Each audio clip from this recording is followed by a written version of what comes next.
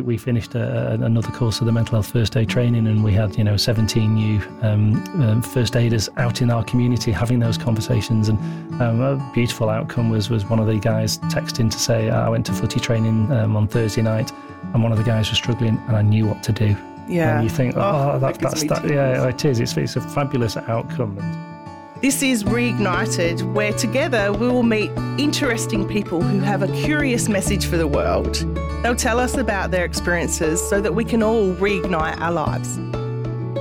Mental health is something that is so important in our world, and I'm delighted today to welcome John Mannion from the Breakthrough Mental Health Research Foundation. And we're going to talk about mental health because recently with COVID and isolation, it is something that has come to the surface, although it's something that I love talking about all the time because I think it's so important. So welcome, John. Thanks very much, Belle. Before we get into why it's so important that we focus on our mental health, you have some symbols there. So what did you choose to introduce yourself today? This was probably the hardest question I've been asked for a long time. So I've come out with 3 very different sort of symbols. So the first one, I've gone with the old boot, and for some reason it reminded me of my dad, and I'm not quite sure why, but the boot really symbolised, obviously you can tell from the accent, I'm not South Australian born and bred, but I'm very, very proud South Australian. Yeah. So I love travel, and the whole family loves to travel. So that sort of symbolised it. We're always enjoying that journey, and we look forward to the opportunity of being able to take some more trips abroad or use this time to actually explore our own beautiful state. So that would be fabulous. So that sense of travel when going places. Yeah, very much so. I'll save that one, I'll swap them around. The dog, everyone in my team knows and loves our family Groodle called Ted. Okay. And Ted is this most affectionate dog. He's 4 years old. And we had a team away day, and they came to my house to have the away day. There's a beautiful photograph of Ted sitting on his blanket, looking up at the facilitator, and he just watched him for an hour and just watched everything. So, but he's incredibly affectionate, and he knows when things aren't right. So he'll come and talk at you when things aren't right. He's quite comical with that, but he's beautiful. And, aren't pets amazing in what they can give us? Oh, absolutely fabulous. We got Ted. My wife unfortunately lost both of her parents very, very close together, and we got Ted as part of that bonding, and he's actually named after Claire's dad. So that's where the name comes from. And he's probably about the same size as Ted, because Ted was quite a tiny man, but full of energy and full of love and compassion. And I think we've got a Groodle that does the same thing for us. Yeah, that's fantastic. Yeah. And my last one is the heart, and that's because I do wear my heart on my sleeve. I love what I do. I'm incredibly passionate about it, and I'm now into chatting about this the other day. I'm now into 32 years of working in the mental health arena, and still feel as passionate about what I do now than when I did that very first day when I worked on a mental health ward in the northwest of England. So, and constantly learning about it. I think our hearts enable us to do that because it gets to look at things in a different way. Yeah, definitely. So isn't it interesting the symbols that you've chosen to introduce yourself are all related to mental health in some way? Either things that help you or remind you. But why are you so passionate about mental health? What is it about it? Oh, it's a great question. Believe it or not, when I was looking at what career I was going to go into, I nearly became a police officer. I was going through all the applications for the police and been accepted for my interviews, etc. And my parents were beautiful and very, very, very caring and loving, but didn't often give the greatest advice from a career perspective, apart from this time when my mum was just very bold and said, "You're too nice to be a police officer." And so she just said, "Oh, you've got a great many other different skills. Look at something that you really truly believe in." And caring for people, connecting with people was something really important to me. But I didn't want to necessarily go in to be a general nurse. Not necessarily sure about the blood and the gore all that time. But I was really interested in people and what makes people who they are and how they think and how they act, etc. So I took the plunge and said, well, let's explore this mental health piece and what that might look like. And so, I went off and did my mental health nurse training. That then later went into doing my social work training, and then that then translated then into sort of like leadership. And my journey on that was that I was always really fascinated by people and how our policies, procedures, practice all changed, but also how important it was to actually connect with the person this was actually happening to. and realised that if I really wanted to change that arena and change the environment in which we were in, I couldn't necessarily do that as a nurse on a ward, but I could actually do that if we're actually then shaping policy, procedure, practice, and then what's the strategy and how that might change, because then you've obviously then got an opportunity to have a bigger impact for people. But then never forgetting the fact that everything was always about a person. So I actually love sitting down with people. I love having conversations with people and finding out what's important to them, and sort of growing our sort of mental health services and our own knowledge in mental health every day. So I wouldn't say I'm an expert. I'd say I'm still learning, and I think that's important for us. Yeah, I think that's an important concept for all of us, is that we never know it all. We're constantly learning, and particularly when you're dealing with humans and the human condition, it is about what is happening for that person and how can I be human to human and have that contact. So you've worked in mental health for a long time in policy and as a nurse. What have you seen evolve over this time? Because I know we talk about it, or maybe I'm in the arena, so I sort of think about mental health a lot. What have you seen evolve over all of these years? Like, where are we at? Where are we at?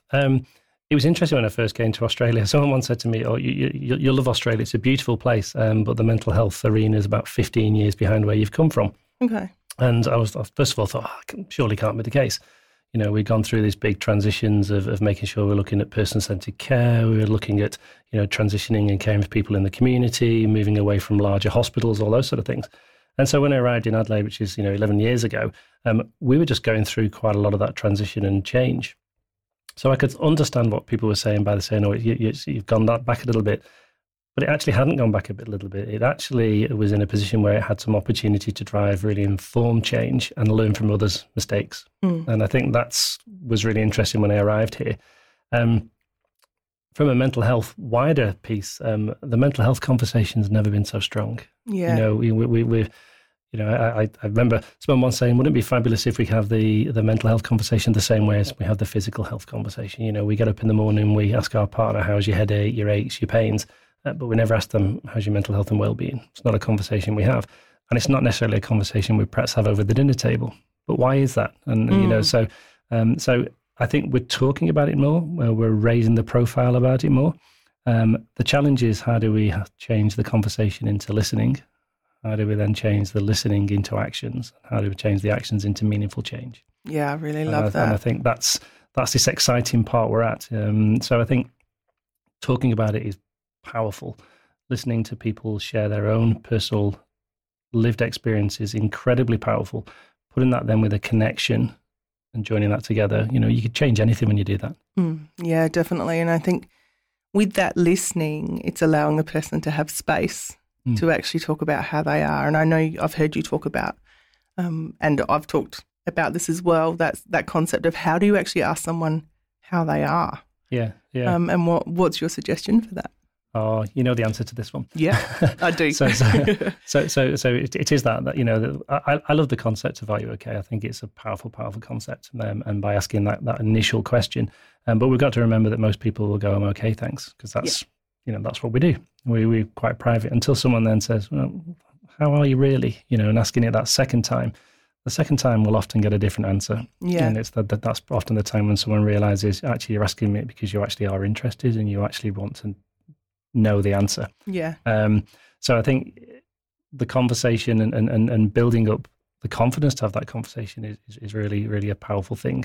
I think it's also, if someone opens up to you about their mental health challenge, actually I think that's quite an honour that you might have made someone feel safe enough to have that conversation. So it's really important that we just listen to what they're saying. It's not that we need to know all the answers, but the important part is people that feel connected. You have that compassionate approach to somebody, that you actually spend time and you stopped and listened to them. And then equally important that you actually recheck back in. Because if someone's like, oh, I've had that conversation, if we don't check back in, then we've perhaps missed that incredible opportunity. So have that confidence to check back in, but also the confidence you don't have to have the answers. Yeah, definitely. Yeah. And that's something that I think about, and relating it to physical health is a good parallel. That thing of, if someone broke their leg, I might do a bit of first aid, but then I actually seek the help of the people who know how to mend that leg. Yes, yeah. And I think mental health is similar in that way, that sometimes when someone reveals to us that they're not okay, we feel like we need to fix it, yet there's other ways and other people that we can tap into as well. What's the key to listening, do you think?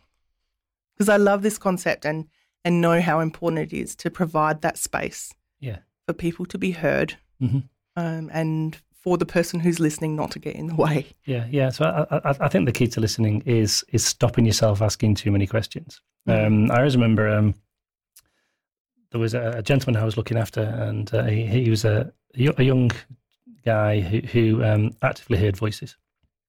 And I remember going and doing his home visits, and I'd ask the first question, how are you going today, Rich? And get no answer. And then I'd start to panic, thinking, I've got to fill that void, I've got to ask the next question. And then I go, what's the plan today? And he'd go, I'm fine, thanks, John. And so he basically answered the question prior to everyone I asked. Until the one day when I actually then plucked up the courage to say, Rich, what's happening? When I asked that question, there's a delay. And he said to me, I have to validate an answer with you with my voice. I have to argue. My voice will be saying not very nice things about you. And I will argue with it and say, John's always been there for me, or he's helped me do this. And then I could answer. And he said, so I asked him then, do you have that with every conversation you have? And he said, yes. And I said, well, how hard is it for you to go to the shop then? Just to do those sort of tasks. And that was one of those light bulb moments where it actually said to me that if you ask a question, give the space to find the answer and let them have that answer. Don't bombard the next one. And part of that is because we feel uncomfortable. Yeah, definitely. So offer that time and listen. And then reflect that back as well to show you have actually been listening. And also, I remember that whole concept of, never trying to problem solve while you're listening to what someone's saying, because if you're trying to problem solve, you're actually not listening to what they're saying. So you're going to possibly miss something. Yeah. So how do you then just listen and then reflect and then ask another question that might help them? And then ask, how would you like me to help? Are there some things you'd like me to do with this? So it keeps that meaningful engagement going. Because people want to have the connection. People want to feel listened to and feel validated and feel loved. That's one of our basic human needs. The important part for me then is if you have had that conversation, then how do you then make sure you go back and don't not reconnect? So, and that's really hard because we all live in very, very busy lives. And there's been times when I've not gone back to people and I'm going, I got that wrong. And you want to try and rebuild that relationship again. So get into that point where you can have a conversation with somebody, get someone to feel that they can trust you, have a conversation in a safe space, try and find somewhere where someone feels comfortable, and some of those conversations can be in the most bizarrest places. I remember a colleague telling me that she had a full-on mental health Thursday conversation while she was marking a player at football who she knew wasn't well. Yes. And they had this conversation. No one knew they had it, and they were doing it in the middle of a game. Yeah. And I think that's a really important thing is that it doesn't have to be that big deal. I'm going to sit down on the couch and do a therapy session with you. It is actually the side-by-side stuff, or you're in a context and the window is there. Is to take that window. Yeah, very much so. And so some of those, I think I've done my best mental health conversations when I've been putting up a shelf in somebody's the when I've been helping them do the weed the garden, things like that. The therapeutic conversation in the clinical room is often a little bit difficult. I started out working with adolescents in many different fields, and I used to find the drive in the car was a spectacular space. That's a safe sometimes space, I deliberately get a little bit lost, so the conversation could keep going. Not that they knew that. Now, you talk about, obviously you've worked in mental health as a nurse. There's a whole spectrum of health. And I guess, I don't know where I'm going with this, but I'm sort of thinking, how has that evolved? Once upon a time, I think people would think that if you had mental health issues, it means that you need to be in an institution and locked up and all of this stuff. So obviously that is to help people and for them to get well. But there's also, we're stressed and burnt out, depression, all of the things that happen. What do you sort of think about how we look after our mental health when we're on that whole spectrum of wellness? Yeah. Big question, Belle. Yeah, I like to ask the big ones. Yeah. How long have we got? Yeah. I suppose when you're still looking at that is everybody has mental health. So we have physical health, we have mental health. Not everyone has mental ill health. So when we start to have the negative impacts of what's actually happening to us, and then when those negative impacts actually stop us being able to fulfill our everyday activities or take enjoyment from our everyday activities, we will all have feelings. We're going through COVID at the moment. This is the most unusual situation we've ever faced. Yep. And will be a once in a lifetime scenario for us. So to feel sad, uncertain, frustrated, anxious, these are all normal feelings for what's actually happening to us at the moment. They're not necessarily mental health issues, but they are part of our mental well-being.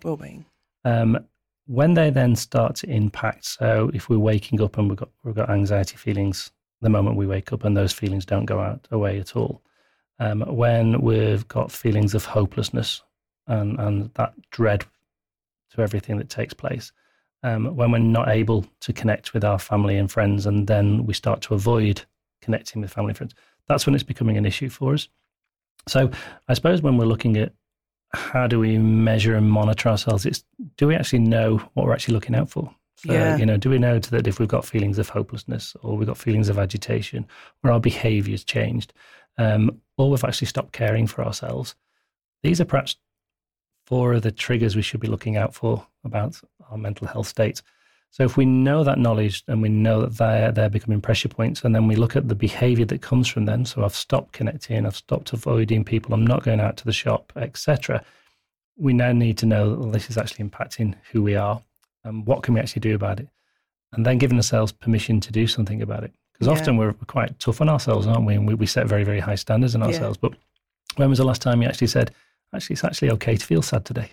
That's actually appropriate to what's happening around us. We don't, do we? Because it's not deemed as... And the shoulds come in, we should all over ourselves. Yeah, exactly. Yeah. So I suppose if we can know what the triggers are and what's important to us, and then look at, well, what are the things I can actually do about that? So, do I give myself permission to feel like this for the moment? Do I then give myself permission to actually go and seek help, to put my hand up, to reach out? Who are the people I'd like to do that with? Who do I feel safe that I can do that with? And then if it's becoming a wider issue, then who do I go and get that support from? So, and that might be from, first protocol from your GP. It might be a family friend. I loved a presentation once where someone was talking about, first responders. And they were talking, well, when we think about that, we always think about, doctors, nurses, firemen, police officers, etc. And it was the children's commissioner, and she said, can I just pose another question for you? He said, a first responder for a child is their best friend. Yeah. So how do we then know who we can actually reach out to? If it's younger people and it's their friend in the playground, how do we give them the skills to have that conversation and not feel that it's a pressure point, but it actually becomes that normal? Yeah. And one thing that I've been very passionate about and verbal about whenever I've done talks is that concept of trying to normalise when you're not okay, and what to do with that. That sense of not getting to crisis before you can seek help. In my rooms, I quite often see people where they've had enough and they've crashed. But wouldn't it be great if you could notice the signs in yourself? Yeah. And go and have like a tune-up. For a car, we go and get our car service before it breaks down. Yeah. Well, some people do. We should be the same. I think we need one of those little red flashing lights that comes up on the dashboard, don't we? Yeah, definitely. But I think one of the challenges with that is that, despite the mental health conversation being so strong, we're actually still facing real stigma and discrimination. So when you look at why don't people actually reach out, a lot of people it's because I don't think anyone else can understand what's happening to me. Yeah, for sure. If I raise it, will I be deemed as a weak person? I was looking at the federal announcement last week about the next investment in mental health, and you're reading the Facebook trolls, and you've still got people in there saying, people should just toughen up. I thought we were well past that, but obviously we're not. And if that's what people are feeling, do they feel safe to actually go and put the hand up and reach out? And we should be getting to a point where this is a normal conversation, because you rightly said right at the start, if I broke my leg, I'd be actually going and getting the help for it. So what's the difference in breaking your leg to actually having severe anxiety that's stopping me going out of my house? Yeah, what's the difference? There's no difference in that whatsoever. Yeah, and we have come a very long way, but there's still a way to go. Yeah, definitely. And as you were talking before, I was reminded of in the workshops I do in organisations, quite often the question I ask is, how are you and how do you know? So that concept of we all have certain behaviours, and when we're not doing so well, some of those things go by the wayside, or, there's certain things that come out. And I think that's something that's very interesting to come back to. So how do you know when someone's not doing okay? Like, what do you think are some things to look at? The pinpoints, yeah. Well, the pinpoints, it's, first of all, we think about how we think about things. So what's our thoughts, what's our processings, our perceptions? So we got that feeling of hopelessness, that feeling that I'm not actually valued, or my point of view is not actually valid, that the way in which I'm thinking about my relationships with people and people don't want to be with me, etc. So have our thought processes altered or changed? Have our behaviours altered and changed? So are we seeing a change that would be my normal? So am I feeling more frustrated, more agitated? Have there been bouts of, aggressive outbursts, etc., which would be totally against how I would normally portray myself? And then my presentation. So, I've got my ISO beard at the moment, but, if that wasn't normal for it, how am I looking? So normally really smart, very tidy, all of a sudden being more unkept, not looking after myself, my personal hygiene's altered and changed. So we'll see changes in those sort of areas. And if you see that in one of your friends, then that's a good starting point for a conversation, just to say, how are you doing, Bella? I'm just a little bit worried, a bit concerned, because this isn't how you normally are. Is everything okay? Yeah. And then, of course, you'll say to me, of course I'm fine. I said, oh, okay, all right. But you wouldn't normally come out dressed like that today, or I saw you really upset about something the other day, and normally you're the one that actually drives that conversation. So you can play off the observations you've made, and obviously try and make it about a we conversation. What could we do together, and not just I'm putting this onto you. So they're the sort of things I'd be looking out for in sort of family. And the challenge is often we can miss them. Yeah. We're all guilty of missing them. Yeah. It might be like, oh, Belle's just in a grumpy mood today, but in actual fact, there's something underneath that can really help. Why do you think we're so scared to address it? Oh, I still think, as we said before, there's still that stigma piece that sits there. People are trying to move away from the stigma conversation, but, it is actually still there. People are concerned that if I say I'm struggling in this, am I then not deemed as a worthy member of the team? Will people not ask me to do those jobs if we'll not give that to John because, he'll just crumble about it. He'll get too anxious, so let's not ask him. And it might have just been one time where I said, oh, this is too much for me. Yeah. So I still think that actually sits there. The repercussions of that, we have a whole set of frameworks that actually don't help people who are experiencing mental health challenges. You try and get travel insurance if you've had a mental health challenge. You try and get life insurance if you have that. So even those fundamental things that sit underneath it are still very, very complex for us. So I think people still have that. If I try and reach out, will I get the answer? There was a piece of research done by Movember where they actually asked a group of men in relation to, you've put your hand up and said you're experiencing mental health challenges. What was the outcome? I think it was 3 out of 5 said they wish they hadn't done it. Yeah. Wow. So that's still incredibly powerful. Because there's consequences? Because there's still consequences sitting there. Yeah. Wow. Yeah, that's something that you're part of a research foundation. Yes, so obviously you're looking into that.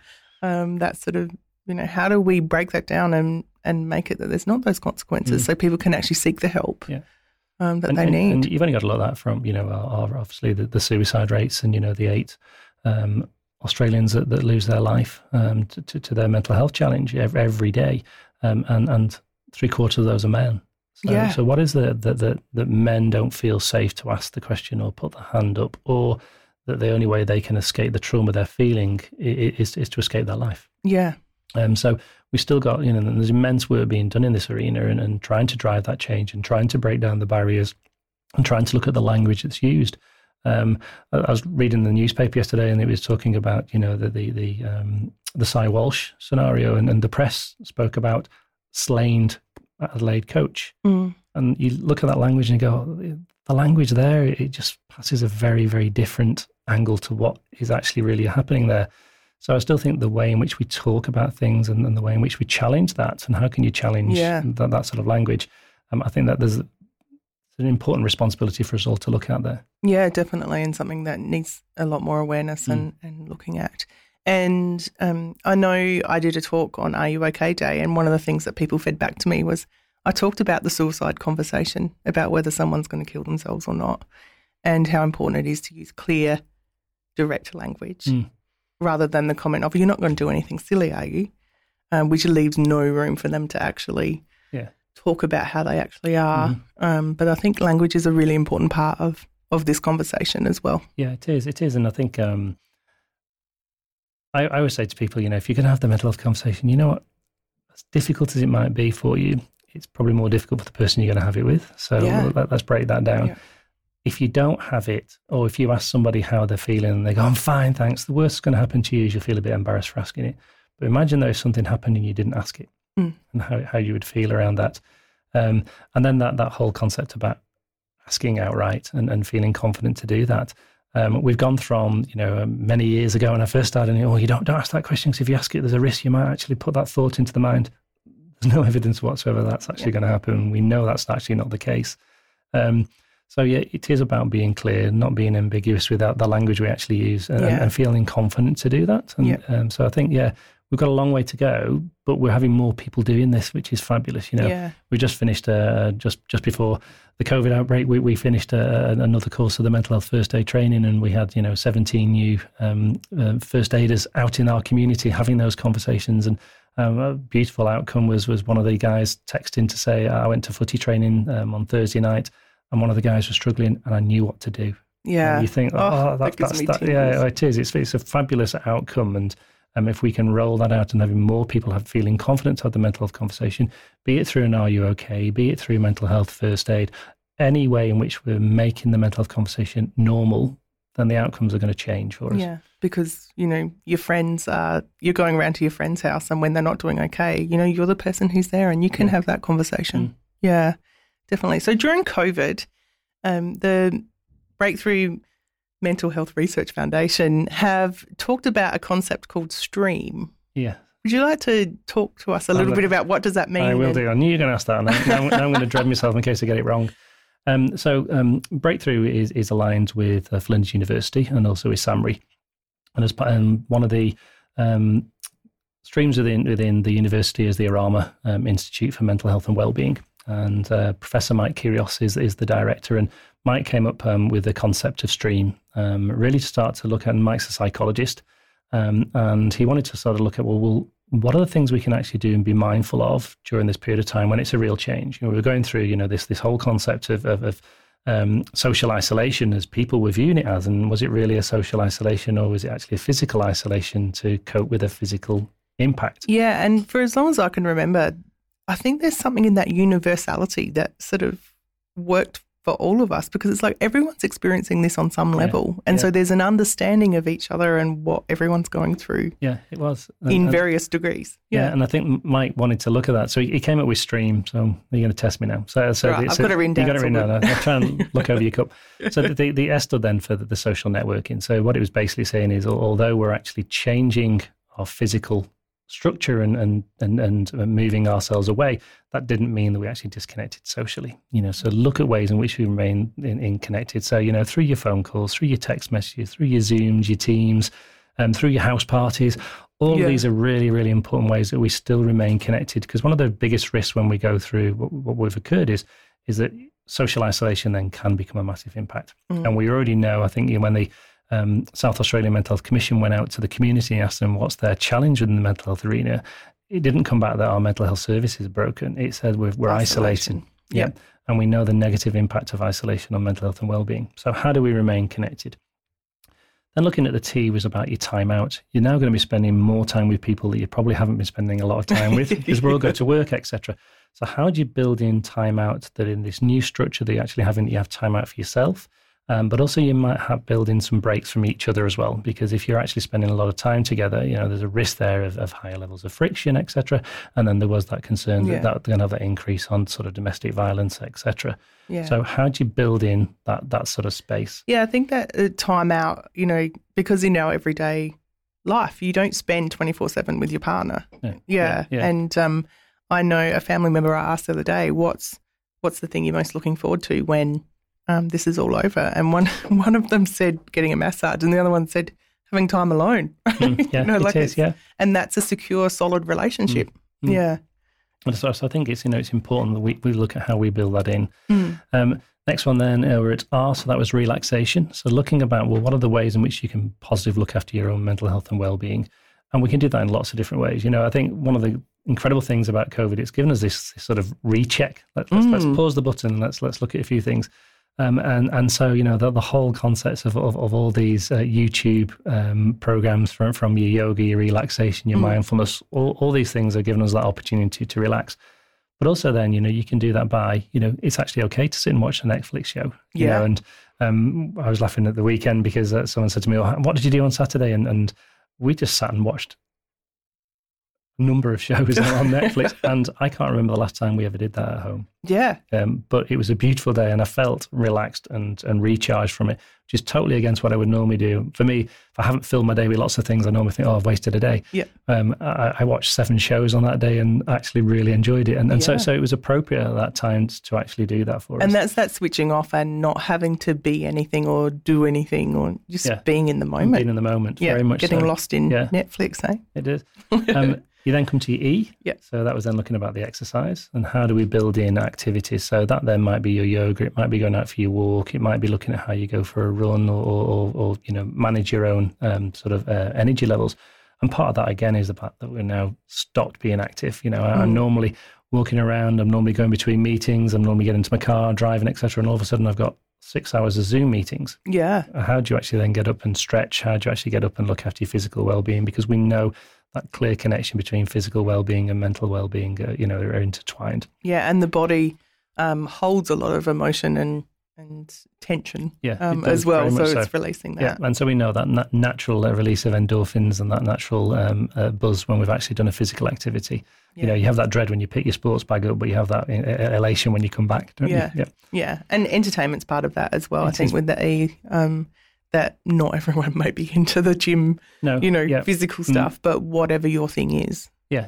And looking at different ways in which you can do that. So, there's been some fabulous quizzes where people have connected. There's my family did a Eurovision quiz at the weekend and they all connected in through Zoom to actually do it, etc. So it was all very much a way in which you can have that little bit of escapism. Which links nicely into A, which then is about what's the alternative thinking. How do you change the way in which we view stuff? When the pandemic hit, everyone, we're all online. We're getting bombarded with messages, information. We're getting, these are the things we need to be watching out for. We're changing the way in which we're actually living our lives. And the concern then is we get information overload. So how do you know what you should trust? How do you know what information we should be reading? How do we know what's actually going to be happening to us at a time when there were so many different questions? Yeah, definitely. And it's one of the reasons why I don't watch the news.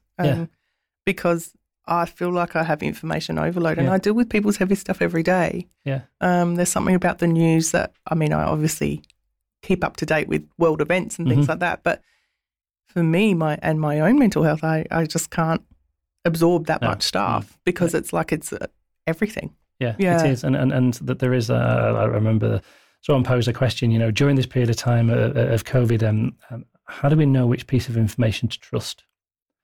So for me and my wife, she works in the history in the health profession, so she's always really looking at where this sits and fits, etc. And she found herself there was just too much information coming in, and that's actually wasn't being positive for her own well-being. So how do we actually minimise that and change that thought process? So things like we'll just go to one tried and tested source. So whereas we said, right, World Health Organization, SA Health, everything else is noise. Yep. This is what's happening in our own state. This is the guidance we're getting. This is what's happening internationally. And going and just looking at it once a day. Yeah. So you've got that information. Yeah. But then looking at the way in which you problem solve things and try not to, look too far into the future because we weren't quite sure what was actually happening. Yeah, and the lens that you look through sometimes as well. Yeah. And especially if you're feeling vulnerable at that period of time, how you actually view that information is going to be vastly different than if you've actually then just come up from your exercise and you're feeling very positive, etc. Yeah. And then the M was then about mindfulness, but being mindful of others. So we need to be mindful of the way in which we might behave or act will actually have an impact on somebody else, especially if we're spending all this time in our homes. So how do we become that little bit more conscientious of our behaviour and the impact that might have on other people? or the way in which we respond, or the way in which we're actually communicating with each other. Yeah. So each of those steps and stages, we're really then looking at these are sort of positive ways in which we actually measure our own mental health and well-being during this period of time. Yeah. And so Mike's now in the process of actually doing, well, what's the next stage just as we transition back to our new normal and whatever new normal is. Yeah.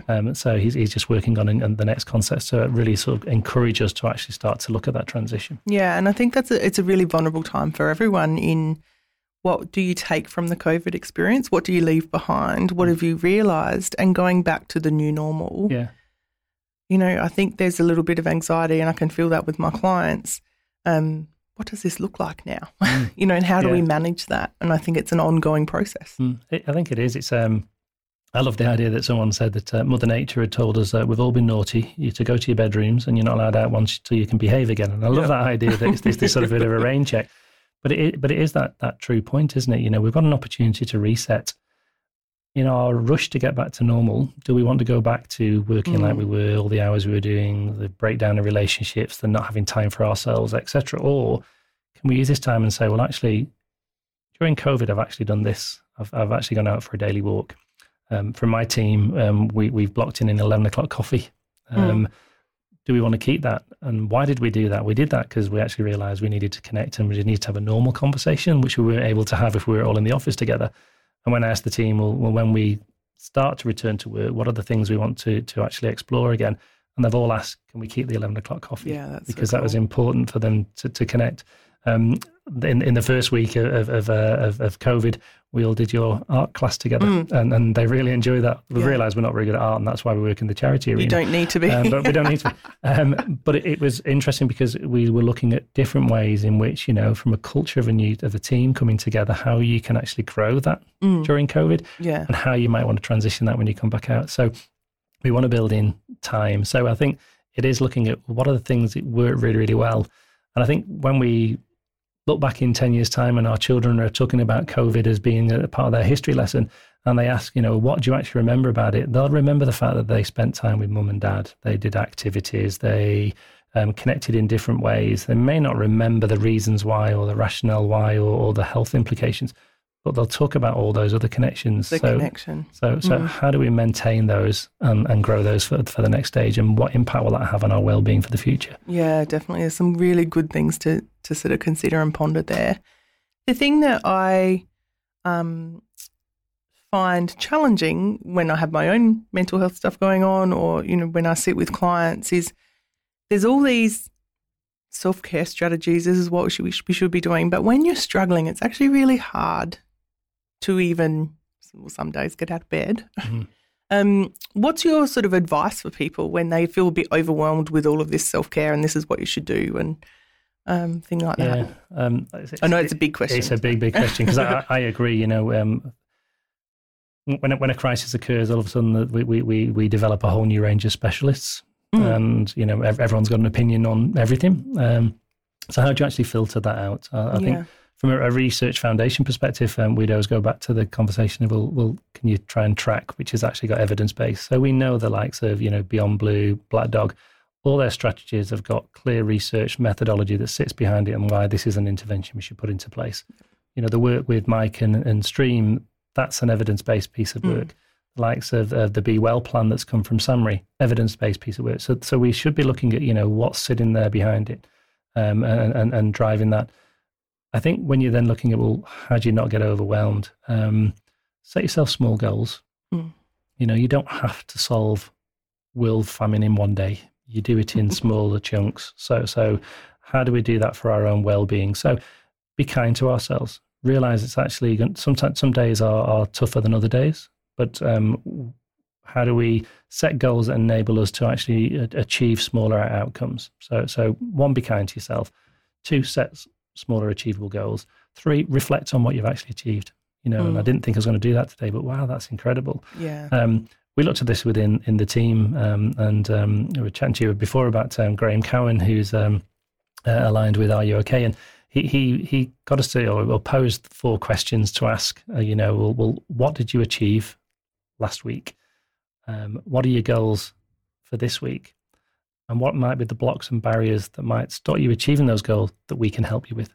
Yeah, that's a great question, isn't it? And I think that those concepts are, it's very clever, but very simple. And I think in the mental health world, my wife always says, the mental answer to mental health is not rocket science. We just make it sound like it's rocket science because we've actually lost or forgotten that we're dealing with people. Yeah. And that people are all individual and everyone will do things in a slightly different way. But if we simplify what we're trying to achieve, we've probably got a better outcome from that. So I think the stuff that Graham talks about does give those little steps and stages that you can actually build on.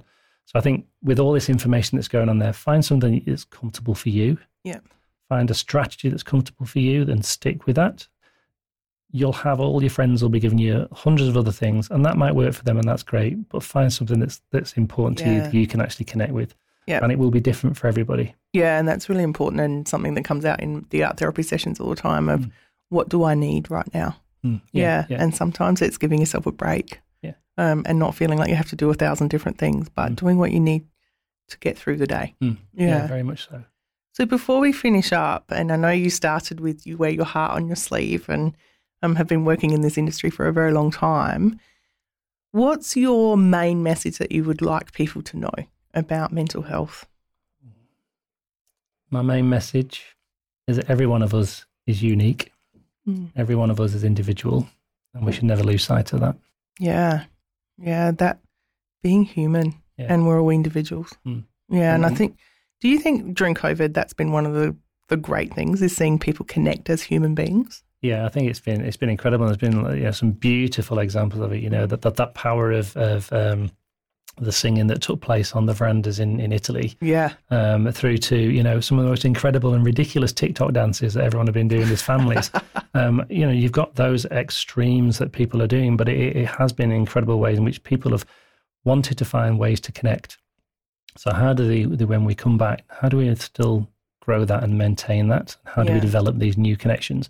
But also be mindful that for some people, this isolation will have been really difficult.